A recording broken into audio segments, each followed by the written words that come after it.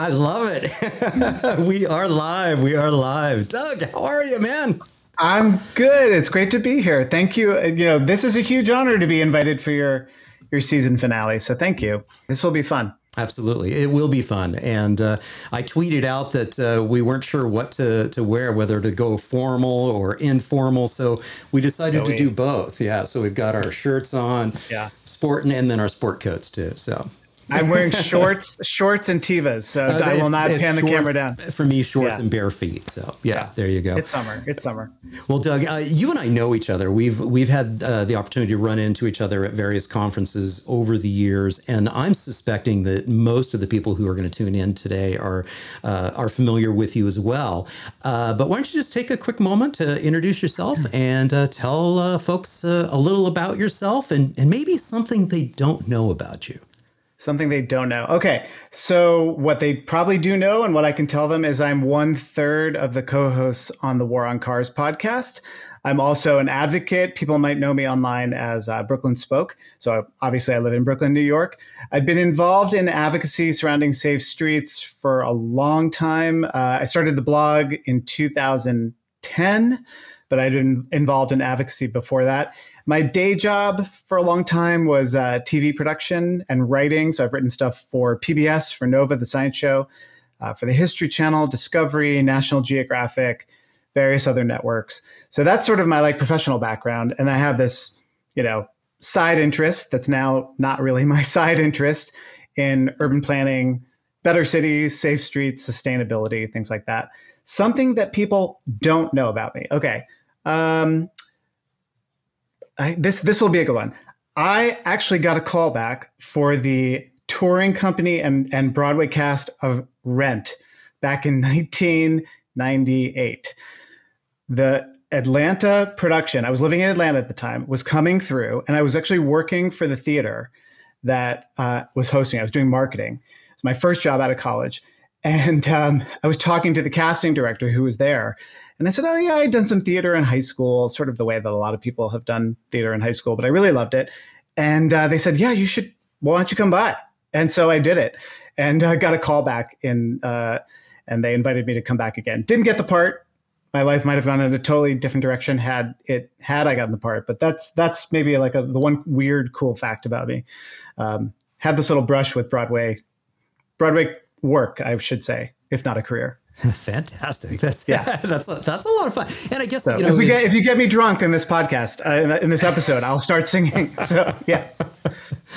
That's good stuff. So you did mention, the podcast, the War on Cars, and let's pull up the website for the War on Cars. And the way that the website is really sort of set up is right when you go to the landing page, you're able to scroll through the different episodes and the most recent episode, which was fantastic, by the way. Marley is so wonderful. And so folks you can scroll through and take a look at some of those. Now, right now, the podcast is just audio only, but you and I were talking before we hit the broadcast button that maybe we'll get into video at some point in time. But take a moment to talk a little bit about that journey to the podcast. And let's also take this opportunity to explain the reason for the name, The War on Cars. Yeah, let's start there. That's a good place to start. So as I'm sure people watching this understand, anytime you take so much as a single parking space for a better bike lane, a better bus stop, an expanded sidewalk, a loading zone, whatever it is, you're accused of waging a war on cars. It doesn't matter if there's 100,000 parking spots, 1 million parking spots, 10 million parking spots in your city. You take one and you're accused of waging a war on cars. Rob Ford, the former mayor of Toronto, when he was elected way back, he said that the war on cars is over. And he was going to end it. And so this is one of those things that sometimes gets misinterpreted, and that's fine. It's always a great topic for discussion, that we are not really waging a war on cars. We are the little kind of mice nipping at the heels of the elephants of car culture. And yet we are the ones accused of waging a war on cars. It's sort of like how you hear, if we just ask people to say happy holidays every now and then, it's a war on Christmas. or, gee, maybe women should have slightly more equality than they have now. Oh gosh, it's a war on men. So it's sort of meant in that spirit. And we've just decided to seize that title and that phrase. And it's turned into sort of like a little fun catchphrase in a way too. Yeah. Yeah. And by the way, folks who are tuning in, if you are logged into your YouTube account, you can put your chat out there, and be forewarned, I may pull your chat up. And a cat with a face actually said, "Oh yes, the War on Cars is an interview I can get behind." Thank you so much for tuning in. A cat with a face. You've been on the broadcast before, and I really appreciate you tuning in. That is good stuff. So when we look back, how many years has it been now for the podcast? We launched in the fall of 2018. Okay, fall of 2018. Yeah. What's been the biggest learning thus far, over that period of time, and the thing that surprises you the most? And then we'll hone in on the last 8 months and really talk about some of the stuff that's been happening recently. Yeah, I mean, this also maybe kind of answers the earlier question you had about sort of the journey to the podcast. This is not a knock at any other podcast out there or anything like that, but in the urban planning space, we tend to dwell very much in very dry subject matter. Sometimes it can be very grim subject matter, and necessarily so. This is literally a life and death situation in a lot of ways. And so we wanted to start a podcast that, yes, took a look at policy, but that also looked at cars as a cultural object. There's arguably the most significant cultural object in North American culture, if not world culture. And so that was sort of the initial thinking behind the podcast. I think for me, there's two answers to the learning piece of it. One is just literally the technical side of it, of like learning to be a better interviewer. Like I said, I work in television production. I'm usually behind the camera. You don't see me in the final product. You don't hear my voice in the final product. So learning to be a good interviewer and really listen and answer questions, ask questions, has been a bit of a learning curve. I'd like to think I'm better at it than I probably think I am.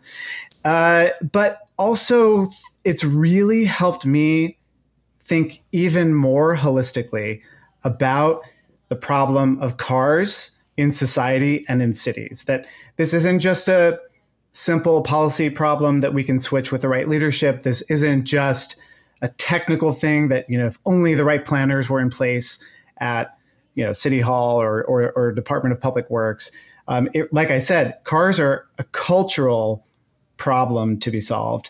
And so it's really helped me link up the issue of cycling, of walkability to housing, to racial justice, to the environment, to all of these ways in which I think maybe, let's say 10 years ago, 20 years ago, things were a bit more siloed, and now they're not. And so that's good. That's been great for me personally. Many other people are farther ahead on this than I am, but I like to think I'm a lifelong learner. So that's been great for me. Yeah, I can really appreciate that too, because my background is in public health and really trying to create places that help encourage healthy living, physical activity, things of that nature. And so this has been just hugely expansive for me just in the last 5 to 10 years of producing video content, and then with the pandemic, pivoting and starting a podcast. And then very quickly, I shouldn't say very quickly, it took about a year and a half before I switched from just audio only to video and audio. And for those of you who are tuning in right now on the audio version of this episode, in probably give me about 18 hours to get that produced and out to you. You're probably wondering where it is right now. It's on its way, honest. It's been a huge learning experience, but it's also been very, very gratifying. And what's so cool is just being able to connect with so many people around the world. And we've got Bert here. I see, says hello and is talking about the Dutch genes and many other folks that are out there. Jos, just a past guest on the podcast. He is also just chimed in as well. So also from the Netherlands. And in fact, Jos is the man behind the driving force behind the International Cargo Bike Festival. One of these days, I've been to the Netherlands so many times, and I've never been there for that, and I have to correct that mistake. So it's going to happen for me. It's going to happen I'll for be me. There. John, you and I, we'll go. Yeah. We'll bunk up. We'll go. Yeah. Yeah, and I will be there this year. Again, this year that is happening in the Amsterdam area, out by the airport. Wonderful exhibition center, and that's going to happen on October 27th through 29th. And Jos was so gracious, and he let me know today that I've got 20 passes to be able to attend the festival. So for those of you who are listening and you plan on being in the Netherlands at that time, or maybe you're from there, I hope that's okay, Jos, for me to get some locals there too. So hit me up, let me know, and we'll get to the Cargo Bike Festival together. So one of the things I wanted to mention, though, Doug, is that you also have like that other side of you too. And when I say the other side of you, and you're also out there helping move the needle forward. And you're doing some consulting work. So walk us through the Brooklyn Spoke media.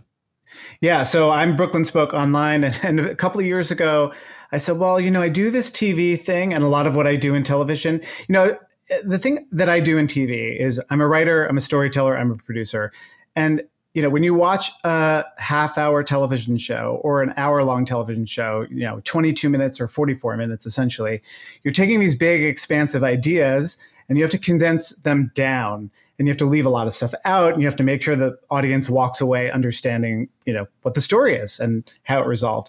And I noticed through the years, this is less true, in some areas, more true in others, but that, governments especially don't know how to tell the story of why they are changing a street.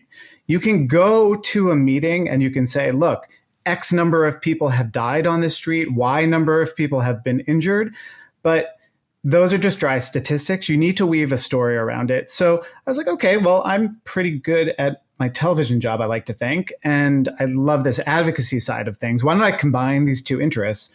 And so I started this consulting group, and I've done some video production. The one that you see up there, it was for Super Pedestrian, for Lynx Scooters, when they were launching some stuff and hoping to launch in the Northeast. I've done some safety videos for them. And I find that, we really, storytelling is such a hugely important piece of what you do, what I do, what every advocate in this space does. You have to create a compelling story for why we should change the status quo. And without that, changing the status quo is nearly impossible. So yeah, I've been doing some consulting with lots of different people, doing a video for a county out in New Jersey that's doing some tactical urbanism type experimentations, just documenting that with video. But also every now and then I'll just consult with people on sort of documents that they're putting together, websites that they're putting together. What's the proper language to describe this stuff to, normal people who aren't immersed in it in the way that we are? You and I hear something like, wait, you're going to take away a lane of traffic of car traffic, and somehow the traffic is going to flow more smoothly, and you can put a bike lane there and that won't jam things up. Like, we understand that intuitively, but it's not an intuitive concept for most people. And so I have found, both with the podcast, with my consulting concern, and, just I think with my social media feed, of like explaining things so they resonate with regular people and make sense. Induced demand is a really great idea. You're going to widen a highway and it's going to lead to more traffic. That doesn't make any sense. Like that doesn't make any more sense. If I have more people in my house and I buy a bigger house, then we all have more room. Well, so being able to describe that visually, to explain that to people, has been a big part of what I do. So yeah, I've worked with some private mobility companies, county and city governments and individual groups as well. So I'm looking at your website here, and I'm noticing that looks like it's a live video. What would happen if I actually press that? You would see a little video that I did for Super Pedestrian already now, like about a year and a half ago. Shall we? Sure, go for it. It's more visual than it is, for your YouTube audience. Great. It might not work as well for the podcast, but go for it. Well, we can narrate. I was going to say narrate over it. Talk a little bit about that. I know what you mean by Super Pedestrian, but I'm sure a lot of people do not. So let's hit play on this and feel free. Yeah. So we're seeing we shot this in Red Hook in Brooklyn. So you're seeing a lot of sort of city scenes. And you heard that New York is our city. Like one of the things that I wanted to do with this video was to say that, scooter users and cyclists are not like some foreign species that invades your city. They're members of your city. They are New Yorkers. And so that's why we had all these people saying New York is our city. New York, it's our city. And we had to hit a couple of notes like obey traffic laws and ride the right direction, right? The stuff that city governments want you to be able to say and that's important. Respect pedestrians, things like that. Stay off the sidewalk. But we wanted to have a little fun with it and really hit that note of like, these are real New Yorkers who are going to use this service, in this case, Lynx Scooters. Right. Good stuff. Good stuff. Yeah. And I kind of know a little bit of the backstory with this particular company, but why don't you kind of, share with the audience, sort of who's behind this company and why it's kind of special for those of you in New York? Yeah, so Lynx Scooters is started by, if your listeners are familiar with the Copenhagen wheel, which turned regular bikes into e-bikes. It was this red thing that attached to the wheel. It's founded by the same people, and they've been really good. They've put a lot of tech into sidewalk detection, speed governing, things like that. The problem a lot of scooter companies have had is that the first generation of scooter companies just dumped a million of these things on sidewalks with no understanding of how they might be received, or maybe some. And it generated a lot of ill will. And so Super Pedestrian, one of the reasons I liked working with them is that they were really focused on like making sure they were doing this right. And Paul Steely-White, former executive director of Transportation Alternatives and a friend, he and I connected over this video. And I think we share that same sort of thing of like, look, when you live in a city, we talk a lot in advocacy circles of like making sure that we're putting the focus where it belongs, on the system designers, on cars, on drivers. But there's like little things of courtesy that can go a long way when you live in a city. Like I firmly believe in change from the top down and system, but like I don't ride through the city like a jerk. I would never park my bike in a curb ramp or something like that. And so this video was sort of meant to do that of like, hey, New Yorkers, this is coming. We know it's going to be awesome. And like, if you just are like cool and good to other people, it'll go even better. Yeah. It's funny. Fark just said, the tiny wheels on those death traps scare the hell out of me. I had the same feeling before I rode one, and then I rode one. And this is, I think, like Super Pedestrian does a good job with this. And I'm honestly not just saying this because I work with them, but full disclosure. Yeah. I felt pretty stable on that thing. It's got a wide platform. I'm not the biggest guy in the world, and I felt like pretty heavy and like I wasn't going to topple over. So yes, it all depends. Well, and you mentioned Paul Steely-White, and he is somebody who obviously put in, he cut his teeth at Transportation Alternatives and many, many years. And clearly when he made that move over there, it was one of the first things that I started hearing was that this is all about creating a safer ride. And so they were really looking at that wider platform, those bigger wheels, a little bit more shock absorption, safety features, and then really, as you mentioned, really working with the cities to make sure that they're being good stewards of that service. And I will say, putting my War on Cars hat on, the tech that's going into these scooters by really like these brilliant, thoughtful people at companies like Super Pedestrian ought to be going into cars, speed governors, GPS locators that say like, well, you're on a sidewalk now, so slow down, stop. But hopefully this tech can and will make its way to to cars. Yeah, yeah. We have a question here from George. He's asking about parking day and how to be able to, basically get more support for it. I think just talk to those business owners. I do think open streets, which we've seen in, under the banner of slow streets, open streets, healthy streets in lots of cities, has opened the door now to more of these conversations. Because let's say a business isn't on an open street or doesn't have, an outdoor dining area in front of them, they're at least aware that these things exist in a way that, the fact that we're talking about open streets now, which used to be one of those inside baseball urbanist terms, and now everybody just calls them open streets. So I would say just talk to business owners and say, if there's a coffee shop or something that you happen to frequent, hey, do you mind if we set up in front of your business for a day, for this thing called parking day? Explain to them what it is. I think you'd probably get, if it's just a one-off, like they'd be, sure, yeah, and if they say no, go to the next one. But there's much more awareness of this now than there ever has been. I think it's a great time to reach out. Businesses used to be the hardest thing to reach out to. It used to be so hard because those business owners would say, oh no, my customers all park here. But the pandemic and outdoor dining and all the rest has shown, well, actually, you might want to engage the people who don't feel comfortable sitting inside. Can we do something outside? I think they'll be pretty open to it. Yeah. I don't know if that's a satisfactory answer, but I'm optimistic about those at the local level. I really think things have never been better at the individual level. Yeah. And, and ultimately it's kind of the same discussion too of, that curb space, that space in front of your business, whether it's a coffee shop or a pub or a restaurant or whatever it is, would you rather, as a business owner, have like one motor vehicle, parked there? And if there's no, if it's not paid parking, if the city hasn't embraced Donald Shoup's The High Cost of Free Parking and have dynamic parking so that there's continuous turnover, you could have one person show up, park there and walk away, never visit your business. And so it's not even useful space for you.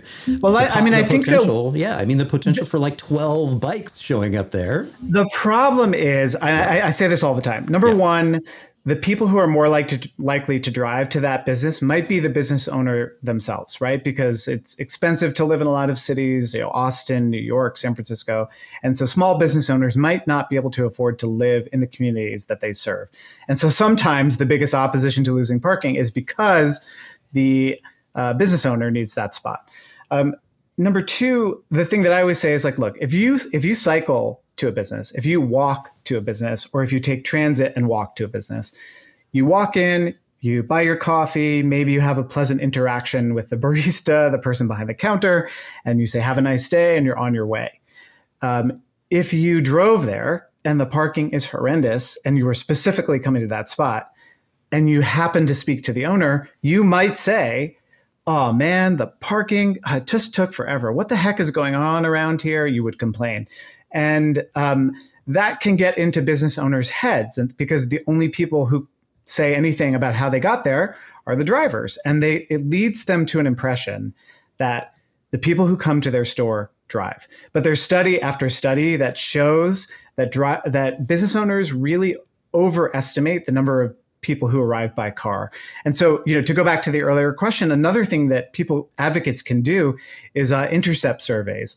Talk to people as they're coming in to businesses on a particular block or a commercial corridor and ask them, how'd you get here? Drove solo, took the bus, rode my bicycle, walked, and present that data to the city, to the business owners, to a bid, and say, see, like, if we made it slightly easier for people to walk and bike here, you would be enhancing the experience of the majority of your customers anyway, and attracting more. So a couple of definitions here. You just said BID there, so Business Improvement District. Right. Another definition, we had a question here. What is Parking Day? You want to take that? Yeah, so Parking Day I don't remember exactly when it was started, but it was started by this urban design group called Rebar in San Francisco. And they literally would just take things like AstroTurf and beach chairs or whatever, plop a few quarters in a parking meter and set up. They were sort of like open streets and open restaurants before most people knew what those things were. And so it was like a very humorous and effective act of, I wouldn't say protest, but just a really good visible demonstration that parking spaces could be used for something more than parking cars. And it happens every September, I believe. And so one's coming up pretty soon. And it's a lot of fun. I highly recommend people get involved, look it up, and maybe do one in your own neighborhood. Yeah, good stuff. One last question regarding scooters from a cat with a face here is asking, yes, how can we as advocates attempt to change the narrative on scooters as a democratizing force? Yeah, I think the best example I can come up with is when Citi Bike launched in New York City in 2013. Streets blog, which was then being edited by Ben Fried, I think they sent a photographer, Dmitry Gudkov, out to various places, Grand Central being one of them. And he took a lot of pictures of just regular people, getting off the train or getting off the subway and hopping on a bike and asking them why they were choosing Citi Bike. And so you had everything from like suburban commuters to people coming from Upper Manhattan to senior citizens, just like out exploring the city for the day. And I think that, just showing, like I said before, you can show as many statistics and studies as you want about who's using it, this demographic, this age group, whatever. But if you go out and you just like flood the zone with pictures and video and say, no, actually, like here's this nurse who gets off the bus at the Port Authority and she uses a bike share or a scooter to go across town to the hospital because it saves her a slow bus transfer or expensive taxi ride. That's, I think, the most effective way to do it. Tell real stories of real people. Yeah. Good stuff here. Mark Kramer, who I know happens to live in the Paris area. I think it's the same Mark Kramer. There is a Mark Kramer there in Paris. Has a question here for you. Please restore, or comment, please restore stickball on the streets. As kids, we did a great job of being human stop signs. My dad grew up in the Bronx and he has good memories of playing stickball in the street. Yeah. I find it funny. Sometimes the biggest opposition to like giving the streets back to people comes from the sort of like older end of the baby boomer generation. Mm-hmm. And I'm like, don't you guys remember what the streets used to be like? That's what don't you want that for the kids who live in the city today? Yeah. I would like more. I'm in favor of more stickball. Yeah. Good stuff. So one of the things that you and I wanted to do is do a little bit of a retrospective, taking a look back to, what has really transpired with our respective podcasts in the last 8 months or so. And for me, it's about in sync with what season 3 was. And for you, I'm not sure where we're at, whether you do seasons or not. But we don't do seasons. We just the freight train just keeps rolling down the track. We can't stop it. You just keep going. But looking back on this past 8 months, are there any particular episodes that really resonate for you? Can I start with yours? Is that all right? Can I compliment you first? Are you kidding? Okay. Go for it. So I'm going to name 3. You had Natalia Barber on from TU Delft, who's probably one of the smartest. She has a great way of explaining these concepts. Like any class that she's taking, I wish that I could be a graduate student in it because she's really brilliant. Her social media presence is really smart too. So your interview with her was really illuminating and made me want to go back to Delft. Sam Balto and the bike bus, the school bike bus in Portland. I've met Sam. He's a great guy. I think that the kind of action that he's doing is like arguably among the most important type of advocacy you can do. We talked about like, how can you show scooters as a democratizing force? Well, how can you show bikes as a democratizing force? A bunch of kids going to school on their own power. So I love what Sam is doing. So even though I was already aware of what he was doing, hearing him, talk to you was great. And then we have an overlap, I think, which was like one of my favorite episodes of The War on Cars and one of yours, Jessie Singer and her book, There Are No Accidents, I mean, I could do a whole podcast talking about Jessie and that book. That book was so transformational in my thinking. And I've been thinking about this stuff for a long time, as have you. I can only imagine what it must feel like to someone who's a little less initiated into these issues. She really got me thinking bigger picture systems-based solutions to problems, moving away from individual blame and behavior as much as we have to sometimes play that political game and put that out there. I can't recall a book in this world that had as much of an impact, like I said, a transformative impact. It absolutely changed the wiring in my brain when I respond to a story about this. So we also had her on, and it could have been 10 times as long. So so that's those are my sort of favorites of yours, I guess. Yeah. Thank you. And funny enough, I mean, looking back on the past a few months, 8 months, those are some of my favorites too. And they sort of hit like all powerful. the different aspects of what I think we're all trying to do here, which is like there's the academic policy-based side of it. You know, there's the sort of more like cultural stuff that Jesse's trying to change. And then there's just the like street level, neighborhood, community level change that we need to have happen. So I feel like it was the trifecta of episodes for me. Yeah, and I'm going to pull up Natalia's Twitter feed here. If you're not already following Natalia, Dr. Natalia Barber from TU Delft. She only has 8,600 followers, which is criminal. It should be it's like 86,000. Yeah. Yes, exactly. Yeah. So again, if it's hard to see that on your screen, it's Natalia_Barber is her Twitter handle. So please, go follow.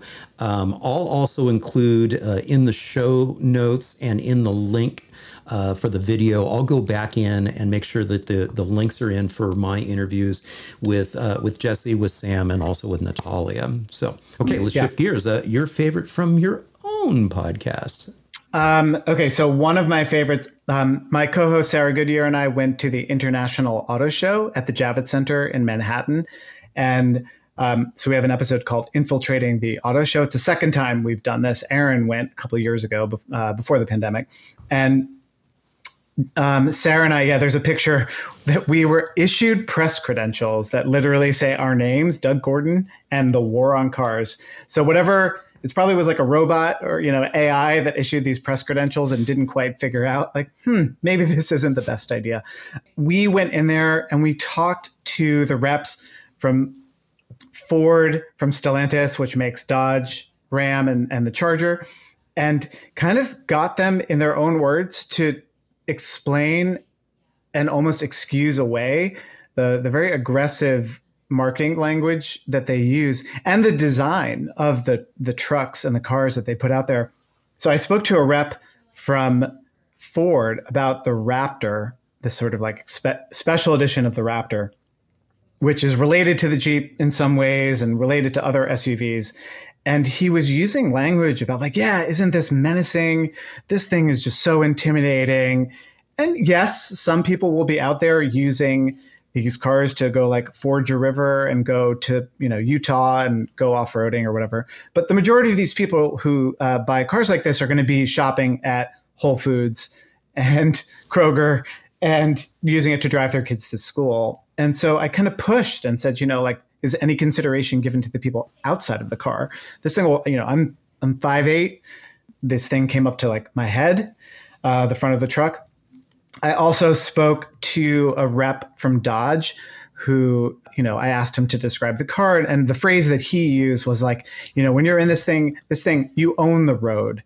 And I pushed him on that phrase, own the road, because, I'm sure we are in agreement. When you are out on the road, you don't own it. You share it with other people. And you have a responsibility not to kill them. That's the barest minimum that we can ask for of people. And he really leaned into that. Like, people, when I'm driving this thing, people pull up to me and they want to race me. I'm like, these are public streets. Do you really think that's appropriate? And there was a lot of marketing mumbo jumbo. And, I didn't expect him to suddenly say like, oh, gee, you're right. I'm going to quit my job and go get a job at Transportation Alternatives. What have I done with my life? But we never really get a chance to confront the car industry about their products. They just show up on your streets and they have all of these negative consequences for people who aren't in them, for people who are in them too. But it was a really good chance for us to bring the fight directly to the belly of the beast, I should say. And so that was really one of my favorites. My co-host, Aaron Naparstek, also did an interview about Tesla with Ed Niedermeyer, who is a journalist, and about how Tesla is essentially kind of like a fraud, basically. And that's the title of the episode. It's, you know, how Elon Musk is just playing this sort of con game, essentially. And I highly recommend people listen to that one. Yeah. And you have to love the fact that, you know, you picked this, you were able to grab this image here. Yep. They blocked the crosswalk in the auto show. Yeah. They had all of these like movie set type things of like cars in nature, cars in simulated city environments, even though we're on the west side of Manhattan. And there was a car parked in a fake crosswalk, which I thought was like, the verisimilitude was just perfect. They couldn't have asked for a better chef's kiss of depictions there. Okay, what's next on your top list? We do an annual Super Bowl episode, and we had Amy Westervelt on. If your listeners are not familiar with Amy does a bunch of podcasts related to climate change. One of which is called Drilled, and her focus on some of her podcasts is all about propaganda, about the effort by oil companies over the years to really distract and throw out all this misinformation about climate change and the effect of petroleum, of burning fossil fuels on the environment. And she is really deeply educated about propaganda dating back to, you know, World War II and before, and how after World War II that filtered its way into Madison Avenue. And so this is an annual episode for us. We analyze all of the ads on the Super Bowl this year, filtered through Amy's expertise of propaganda and how it all works. So that's a really fun one to do. I actually think, like, of all of our episodes, this one in some ways gets to the heart of what the War on Cars is, because it had the history, sort of where things came from. There's some policy in there, but we're really talking about cars as a cultural problem to be solved. Yeah. Yeah. And here's that. And again, folks, if you just go to the website, thewaroncars.org, you can, scroll through and take a look at this area. And obviously, if you're subscribed on your preferred listening platform, you get served up each new episode. And again, that episode that came out this week with Marley was just so delightful. Yeah, she was great. Yeah, that's great. Okay, what's next? What's next? So, I think, I don't know if you have this problem, but we tend to have more ideas than we can reasonably publish and produce in a specific amount of time. But, I'm working, Aaron and I will joke that we have these sort of like white whale-ish episodes that like we want to keep working on, but our story is always beyond the horizon of something that we can finish. Aaron actually has a great one coming on muscle cars. Drag racing has really taken off during the pandemic as roads emptied out of regular traffic and a lot of people are racing. He did some ride-alongs with some folks who race through New York and got their perspective on why they do what they do and what it means to them. I think that's going to be a fantastic one. I have been working on an episode for a really long time about bikes and the apocalypse, about, how there's the disaster trials that you sometimes see in Portland, right? Yeah.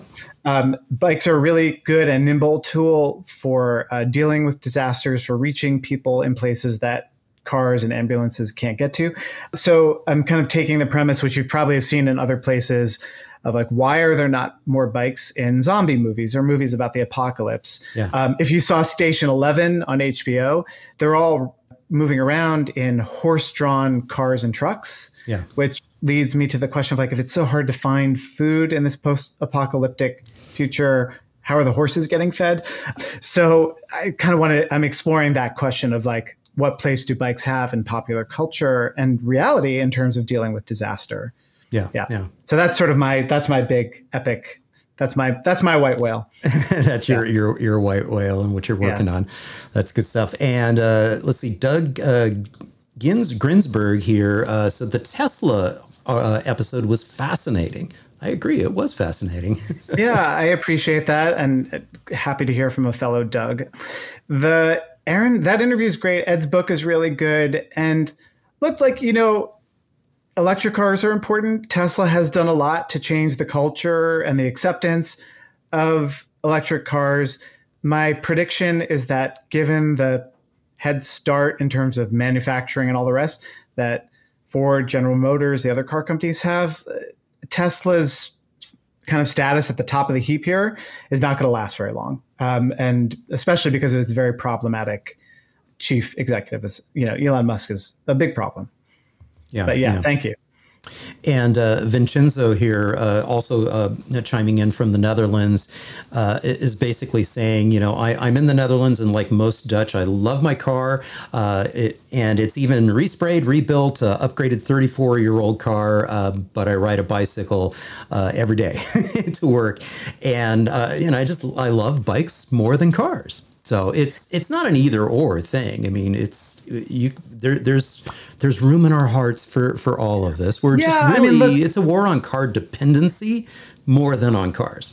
Yes. The analogy or the metaphor that I like to use, I compare mobility to a Swiss Army knife, that you've got your big blade for whittling a stick. You have a screwdriver. You've got the little tweezers. You just have to use the right tool for the job. And cars are not always the right tool for the job. And so, I wrote an article for Jalopnik, which is a car-based website, about what I mean when I say ban cars.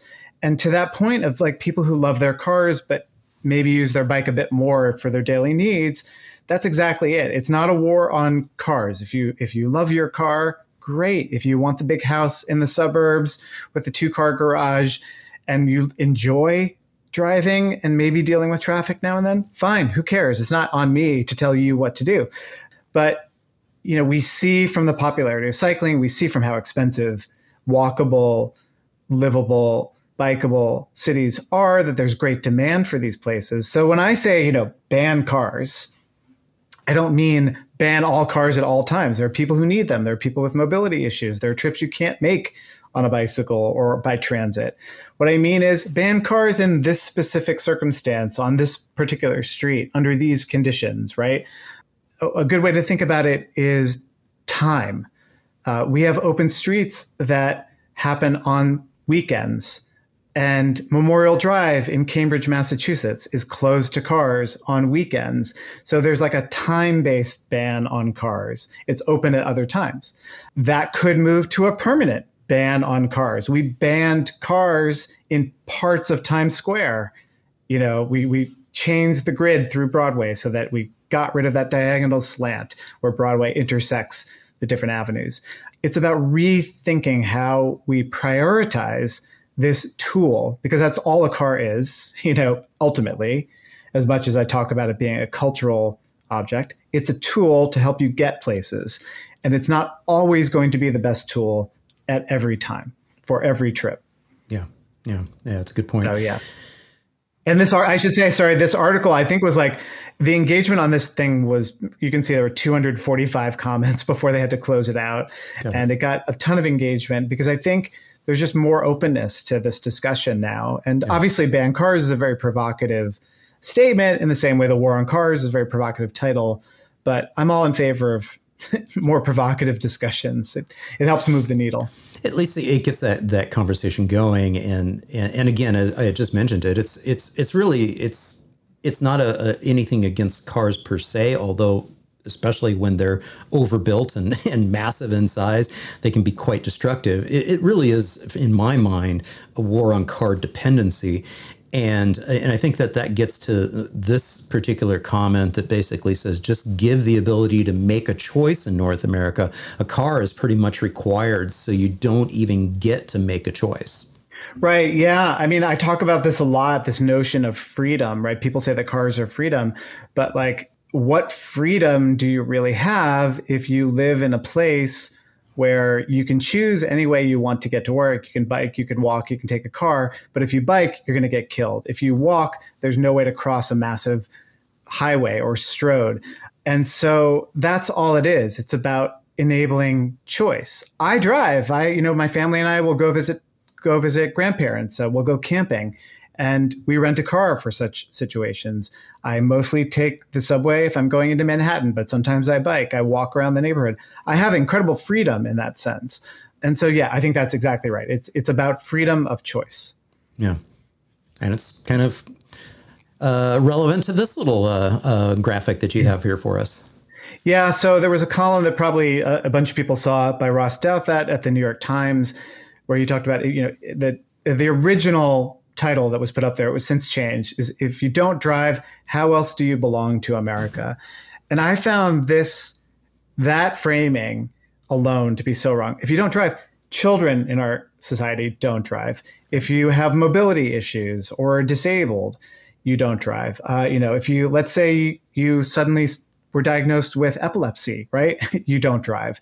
Some people can't afford a car. Other people are too old and have lost the ability to drive safely. There's all sorts of people who don't drive for various reasons, some related to choice, some it's imposed upon them. And the idea that those people don't belong, quote unquote, to America is just so silly. Like to me, it's sort of like, when the New York Times goes on these expeditions to a diner in Iowa to talk to quote unquote real Americans, like, are New Yorkers not real Americans? Are tax-paying citizens of Los Angeles not real Americans? So the idea that if you don't own a car, look, it's a great skill to have. Driving is a great skill to have. It's still necessary in most of this country. It is a great way to see a lot of this country, but that is not the driving that most Americans do. Most Americans don't do what Ross Douthat was explaining, a cross-country trip where they go to national parks and they see the vast expanses of Wyoming or whatever it is. I've done that trip. That trip's amazing. I've taken long camping trips and long road trips. I love those trips. I would hate, and I know I would hate because I've lived in places like this, trips where I have to just go 20 minutes to the nearest grocery store to get groceries. That's the kind of driving most Americans do. And it sucks. Right. And even people who love their cars will tell you it sucks. Yeah. And you can love your car and you can love driving, but hate most of the types of driving that Americans do. And that's what we want to change. Like, you want your big road trip? Great, go have it. But wouldn't it be great to have an option to just walk to the corner and, you're out of paper towels and you go buy some paper towels? Awesome. Yeah, yeah. And as somebody who's about ready to embark on a big road trip myself, driving from here up to Colorado, so I can spend 2 weeks up there doing some filming and interviewing. And again, this is the season finale for season 3, folks. I will be taking about 3 weeks off from the podcast, but I will be pushing out content from Colorado, so I'll be on the road. So be on the lookout for that. But yeah, it's the only reason why we still have that old car that sits in the driveway 90% of the time is that occasionally I'll pull up stakes and do that. And I don't have a legitimate alternative option other than flying, which I just kind of don't want to do. It would literally take me nearly 3 days to take a train from Austin, Texas. Yeah, that's a whole separate podcast episode about the sorry state of trains in the United States. Yeah, exactly. Yeah. But hey, I've got a report for you from Fark Stein here, also from the Netherlands. He says that the Doug density is very high there in the Netherlands, and that's interesting. We're experiencing that. Yeah. So this is a graphic, and this is an episode that I enjoyed, but you also had highlighted this episode. What's going on in this particular episode? What's this all about? Yeah, so one of my favorite moments of the last year, just culturally, was the Reddit group r/fuckcars. We can swear on this show, right? Bleep it out here later. So. If not, we're in trouble. Okay. And it's just this incredible group of people who share memes and share news stories and are really, into a lot of the issues that we're talking about here, and are everywhere from the most rabid anti-car person to sort of like, hey, cars have their place, but sort of philosophy. And there was a subreddit called r/place. And they were basically putting up a big digital canvas where anybody who was a Reddit member could place a pixel to create different images. Now, what I loved about it was that no one person could place a pixel enough times to really affect any sort of change in the overall graphic image. But different subreddits would come together and say, hey, let's make this image. And so you had political symbols, you had cartoon characters, you had all kinds of meme style graphics. But the r/fuckcars folks got together and they made, in the middle of this canvas, this digital canvas, they all got together and made a big black parking lot And the purpose was really to show how spatially inefficient cars are and how much space they take up relative to other things. And I loved everything about it. It was humorous. It made the point better than 100-page white paper on transportation could ever make. And I loved the community aspect of it.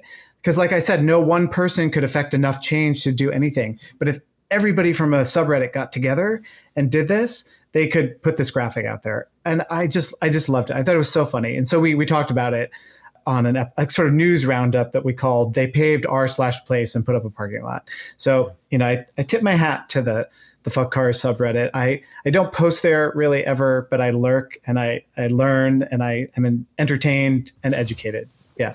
So I haven't dipped my toe into Reddit. We just might be too old. It's fine. It's all right. Yeah. A couple of quick comments here. Mark Kramer jumps in and says that, echoing what Doug just said, most of our friends here in Paris have cars. They do not use the car for errands or commuting, only for vacations and emergencies. So I think that's kind of what we're echoing there.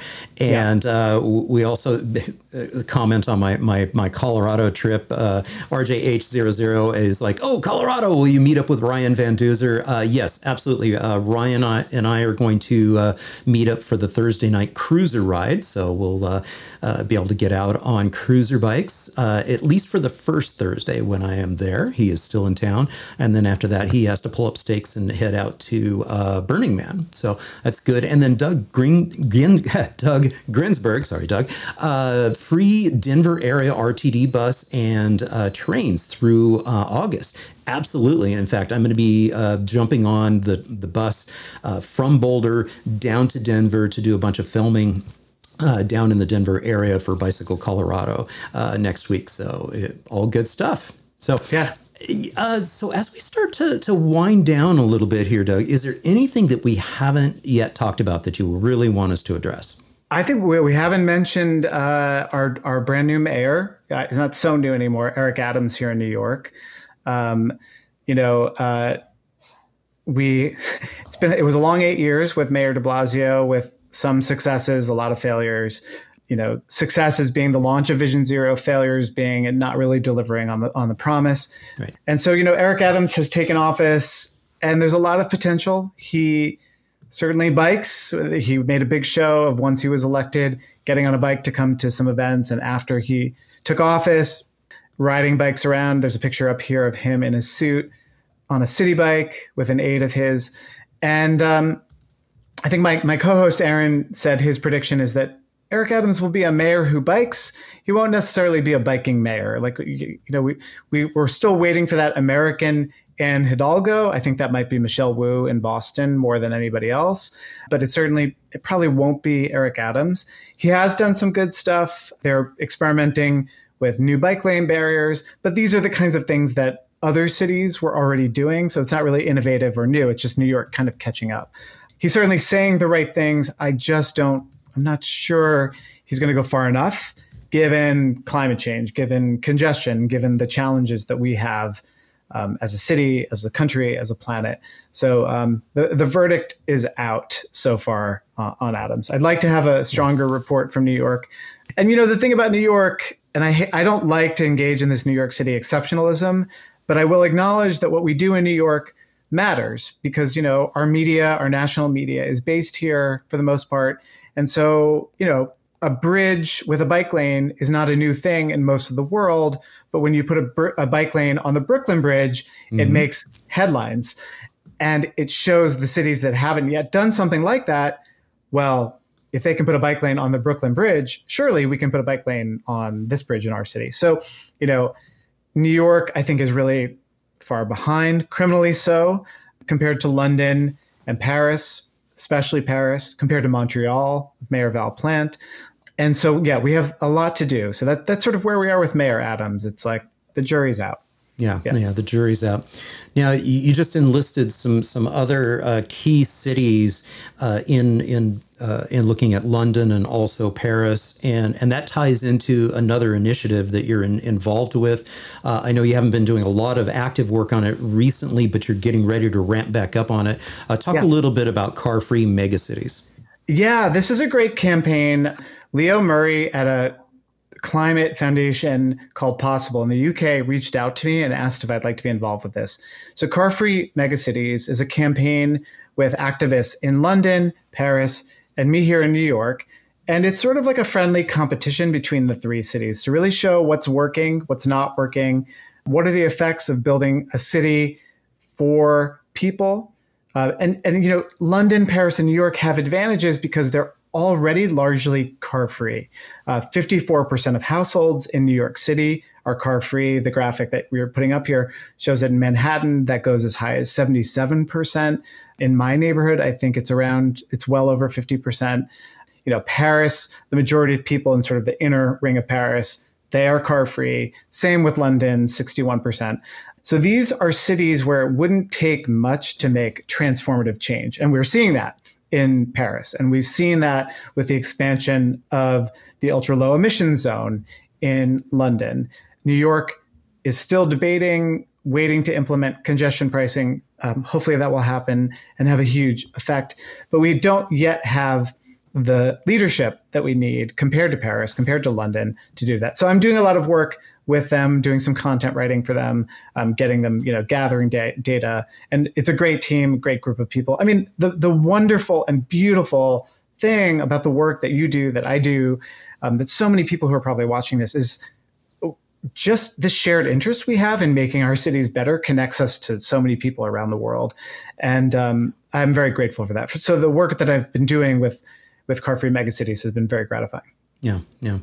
And Clarence, just we chimed in, and it's great to have Clarence here. Speaking of awesome stuff happening in the New York City area, for those listening into this, make sure that you check out Street Films out on the YouTube channel out there. Street Films is putting together and has been putting together. Clarence is the best. He's part of my origin story into how I got involved with this. I was already a little involved with some Safe Street stuff, but I used to go running in Prospect Park, which was open to cars. Yeah. And it was supposed to be closed to cars from 7 p.m. on, which whole story. And it wasn't. And I shot a video showing cars coming into the park after 7 p.m. and how long it took to get cars out of the park. Yeah. And I didn't know what I was doing. And I had 15 minutes worth of video and got in touch with Clarence because I was familiar with his work, and he and I talked, and he grabbed that footage and turned it in his artful Clarence way with humor into a really quick 2 or 3 minute video that made the point better than I ever could have. So talk about connecting with incredible people doing amazing work. I'm grateful for that connection to Clarence. Yeah. And Clarence said, "Oh yeah, that was the 3rd Street video," and he did re-edit that. So that's huge. And Clarence, you have been incredibly supportive of me making the move over into YouTube here and producing videos. For a while there, for about 5 years, I was just producing videos and putting it out on the Vimeo channel. And so really doubling down and getting YouTube content out. He, along with Ryan Van Duzer, Mark Wagenburg from Bicycle Dutch, even Jason Slaughter from Not Just Bikes. These are the folks that have really helped me out a great deal in terms of being able to move this content along and really grow the audience. I have an interview coming with Mark Wagenburg in the fall. I was in the Netherlands last year, and the premise of this episode actually is that Utrecht, we talk a lot about Amsterdam, but that Utrecht is really the city that people should be learning from. Obviously, there are other Dutch cities that, like Delft, that have a lot to learn from. But if you really sort of if you only could make one stop in the Netherlands and wanted to learn as much as possible about the vision that we all have, I think Utrecht is the place. And so Mark served as a kind of tour guide and interview subject for my experience there. And it was great. So look for that soon, I hope. Yeah. That's great. And, Utrecht is a wonderful example to reinforce this concept that, and the meme that is out there of, hey, Amsterdam wasn't always Amsterdam. And Utrecht, which is arguably probably one of the most bicycle friendly cities in the entire world, is that, they had their challenges too. They just now finally brought their canal back to life. They paved it over. They turned one of their canals into a highway, and now it's been converted back to a canal. And I did have a chance to talk with Billy Fields, Dr. Billy Fields, about that topic, and Mark has a wonderful video about that. Yeah, it's great. And if I remember correctly, one of the most popular videos of all time for Clarence Eckerson was the Utrecht video. So it's incredible. It's just an incredible city. I think the thing is, people go to Amsterdam, and certainly if you go sort of outside the historic canal rings, if you're nerds like me and want to go to an industrial area to see how they manage traffic and bike lanes there, you can do that. But most Americans go to Amsterdam, and it's a UNESCO World Heritage Site. The streets are not analogous to any you're going to find really in the United States. The buildings are different. But if you step off the train in Utrecht, you are next to a suburban style shopping mall. There are office towers. There is, of course, the historic center of Utrecht, which is really close by. But you are out in some pretty wide streets and regular neighborhoods pretty quickly. And I really think it has so much to teach North Americans about what's possible in their own cities. Like I said, if you only had 2 days and could only go to one Dutch city and wanted to learn as much as possible, just go there. Yeah. And one of the recommendations that is popped up here is from Joost is get it to Groningen. Groningen is absolutely fantastic, and it's getting better and better and better. Yeah, it's a little far. I think it's Groningen. I'm trying to work on my Dutch. Yeah, they don't have those hard G's. Yeah. Sorry, guys. Sorry. Duolingo. Yes. But I think the Netherlands is a good place to go. And I think the work that like Chris and Melissa Bruntlett do, that Jason does with Not Just Bikes, is it's myth busting, which is its own form of storytelling. And both sets of people are exceptional at doing that. Yeah. And Fark says a lot of Dutchies actually feel like Utrecht is waging a war against cars. Yes. And Andy, chimes in and says, no, we don't. That's great. Well, hey, that we could just continue this forever, but we've already been going for an hour. So we're going to have to tragically bring this to a close. And I just want to say sincerely to everybody who has tuned in, thank you so very much for joining us on this War on Cars episode of the Active Towns podcast. I really do appreciate it. And Doug, second time on the podcast, thank you so much for joining me once again. One of these days, I'll be like Tom Hanks is to Saturday Night Live. I will be to Active Towns, to the podcast. It's a true pleasure and a real honor to be invited back. And like always a pleasure to talk to you, whether virtually or in person. Fantastic. Well, Doug, you just hang right there, and I'm going to close this out for everybody. Again, thank you so very much for tuning in. I really do appreciate it. And a reminder, this is the season finale. I will be taking about 2 to 3 weeks off. I'll be traveling up to Colorado to do some filming up there and conducting some interviews. So I'll be back in September, probably mid-September or so, and we'll do it all again. Again, if you enjoyed this episode, make sure you give it a thumbs up. Please subscribe to the channel if you're not already subscribed, and be sure to ring that notifications bell down there. That gives you the ability to customize what your notification preferences are. And if you'd like to support this channel, please pop on over to our website at activetowns.org and just click on the support tab there. There's an opportunity to buy me a coffee, become a Patreon supporter, or if it's important for you to support a nonprofit, Advocates for Healthy Communities is my nonprofit, and I have a separate fund set up for that. So, pop on over there and do that. Again, thank you so very much. Until next time, this is John signing off by wishing you much activity, health, and happiness. Cheers.